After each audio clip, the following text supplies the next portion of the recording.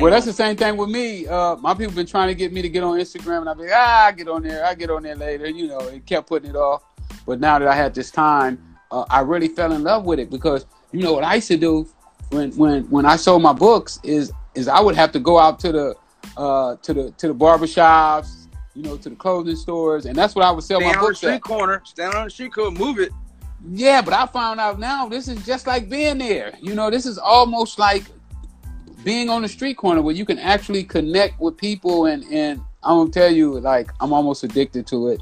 I can see why people be on their Instagram all the time, but I don't know why they ain't been making money off of it. You know, because you gotta have that mindset though. That's not. Listen, I'm telling you, it's like it's a lot easier to stay ahead if everybody's staying ahead. You know what I mean? Yeah. So, you know, people out here just, you know, searching the mall, walking around the mall, buying stuff. You got to be the storefront selling it. Exactly. I don't want to wear their stuff. You know, I like to have my own logos on. I don't want to wear nobody else's logo. I got my shit on right here. EPM right here. Ah, my man. You doing the right thing. Now also, you work with Samuel Jackson, man. I love Samuel in Pulp Fiction. Yeah. When he played Pulp Fiction, I literally fell in love with Samuel. How was it working with him? Yo, he's a man, bro. So Sam, he was telling me he had, like, you know, a heavy drug problem. And so he was using movies and acting to keep himself responsible so that he wouldn't go back to, you know, using. So I think Sam, he's got more movies now than anybody alive.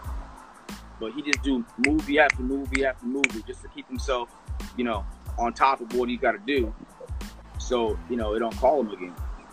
No doubt.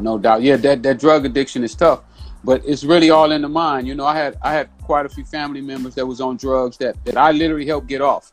You know, during the time that I was actually selling drugs. So hopefully he can keep himself together on that. But Samuel, I love Samuel in that Pulp Fiction. In jail, I watched that movie about 10 times. Yeah.